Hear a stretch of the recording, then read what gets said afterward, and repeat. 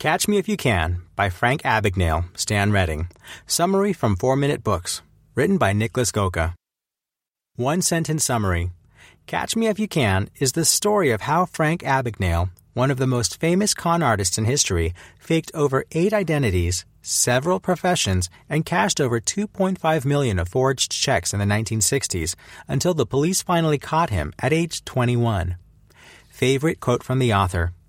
It's not what a man has, but what a man is that's important. I know who I am and what I am, and that's what counts, not what other people might think of me. Frank Abagnale. Catch Me If You Can is one of my favorite stories of all time. Sure, Leo DiCaprio and Tom Hanks can take major credit for it, as they played their characters brilliantly in the Oscar-nominated 2002 movie adaptation of this book, which depicted the life of Frank William Abagnale Jr. with wit, accuracy, and excitement. When his parents' marriage, family life, and father's successful business broke apart at age 16, Frank ran away from home, deciding to venture out on his own. For the next 5 years, he lived a life most people wouldn't even dare dreaming of, pretending to be an airline pilot, flying all around the world, claiming to be a doctor, a lawyer, and a professor.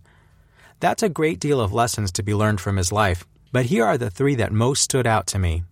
1. Don't turn a means into an end. 2. Lying is actually a lot more difficult than being honest, because you have to maintain every single lie. 3.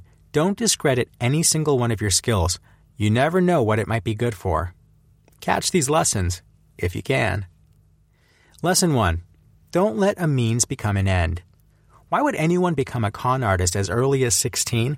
Sure, Frank Abagnale was an extreme case, but how did he end up with this career choice? I believe it comes down to this.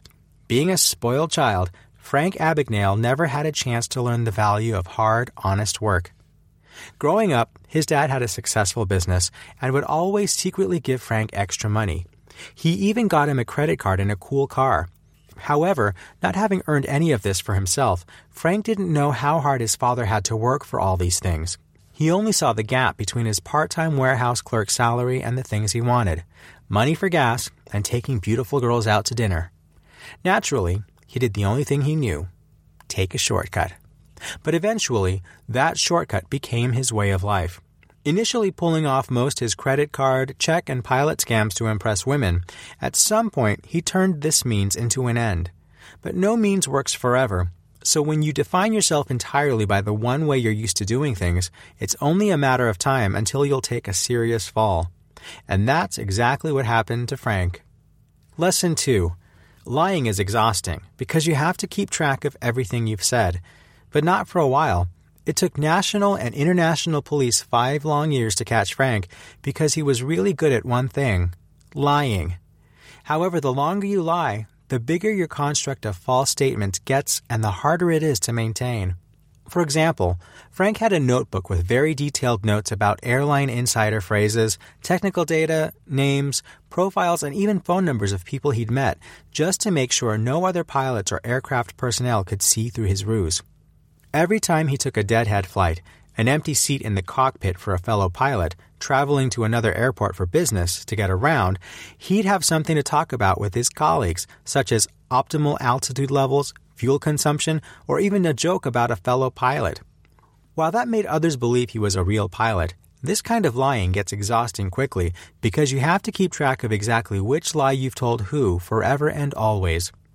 When you speak the truth, it's still the truth 5 years later, so if someone else asks you about the same thing, you don't have to think back to what you said originally. A web of lies grows quickly, which makes it almost inevitable to get entangled in it yourself one day. Lesson 3. Sometimes the wrong skill can lead you to the right path, so don't discredit anything you've learned. After being captured in France in 1969, Frank first served 6 months of jail time in an almost medieval prison, then another 6 months in Sweden, before being extradited to the United States and sentenced to another 12 years.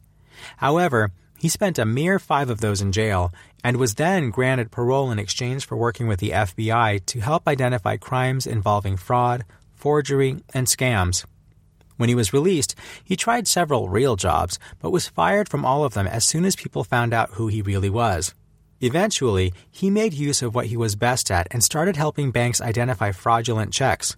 His company, Abagnale and Associates has done so now for over 40 years, and he continues to teach at the FBI until this day. I'm not saying you should learn how to forge checks, but this just goes to show that you never know what a skill might be useful for. Sometimes, even learning what's the completely wrong skill at the time will one day lead you to the path you were meant to take. So don't discredit anything you've done, learned, or experienced in your life.